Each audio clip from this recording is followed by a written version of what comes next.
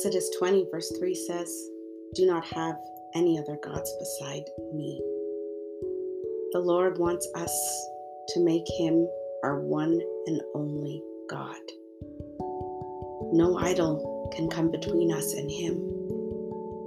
And praying helps us to know who is first, helps us to reorder and restructure and realign when we lose our way. It helps us to make sure that we don't love ourselves, that we don't love our families, that we don't love our jobs, that we don't love our things, that we don't love our hopes and our desires, that we don't love anything before God. Prayer helps us to put God in his rightful place. He is the one true and living God. He is our maker. He is sovereign. He is the one who is in charge of the entire world. He is the first and the last, the beginning and the end. As we pray, we remind ourselves and remove out of the way anything that tries to come in the way of our first love with God. So let's go in prayer now, because we need him and he needs that position. Let's go.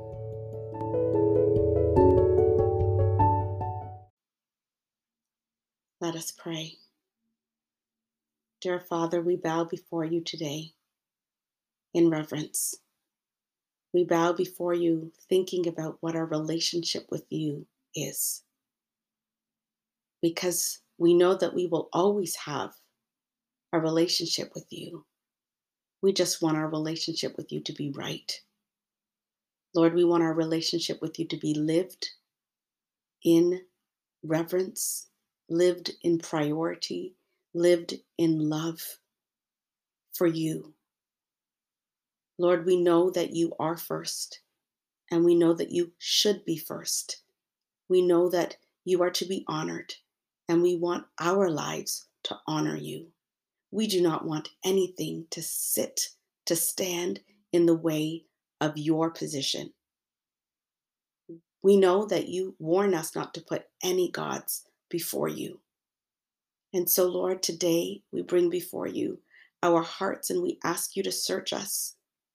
And Lord, if our love for you has grown cold, if there are things in the way, our desires and our hopes, our loved ones, our spouses, our children, our family members, our workplaces, our position and our status, our finances, what we get paid or what we don't get paid, our ideas of what we should have and what we shouldn't have, or who we think we are. Lord, may nothing stand in the way of who you are and first place in our lives. We don't want you to be second. We don't want you to be third or fourth as we focus on other things. We want you to be first. So, Lord, we place our desires for things, possessions, and status. We place our families. We place our bodies and our health.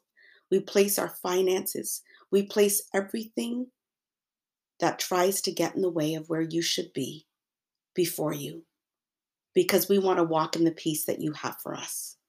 We want to walk in the blessing that you have for us. We want to walk in relationship with you that is close and intimate. We choose to worship you. We choose to love you. We choose to follow you. We choose to surrender to you. We choose you. Because, Lord, you are the first, the last, the author and the finisher, the beginning and the end, the Alpha and the Omega. By all things that have been created by your hands. You hold the world together. You are first, whether we acknowledge it or not. So, Lord, let's acknowledge it. Help us to do that, because we don't ever want you to become what's next. We want to seek you first, follow you first, love you first, be under your blessing. Your love is eternal. Your ways are everlasting. Reign in our lives today, in every corner of our heart and our mind. Help us to put you first, because you have blessed us and you want to continue to bless us. And we are so grateful for the blessings that we have in you. We praise you with our lives and with our hearts. And we just bless you, Lord. In Jesus' name, amen.